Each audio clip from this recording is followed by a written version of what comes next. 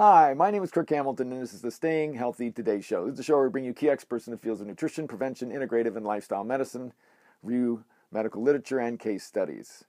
Today's show topic is migraines reduced by energy nutrients. First of all, hello and Happy New Year. It's January 1st, 2016. I hope this is a fabulous year for all of you.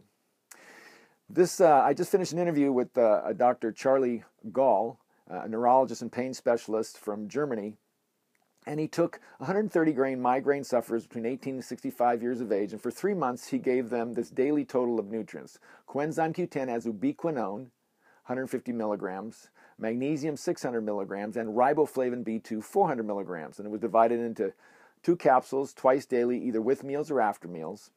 And what they found out was headache score went down in those who took the supplements versus placebo.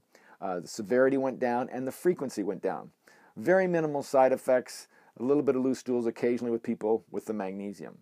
So what I would add to this is, first, my primary thing would be food elimination. I'll put my basic elimination diet link in the description below this podcast. So I would definitely do that. Food elimination is, to me, the most powerful.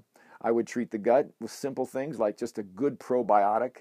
And then I might add these energy nutrients on. And the theory is that these nutrients are all important in the production of energy in the mitochondria, which is the little room in each cell that produces energy, kind of like the furnace area.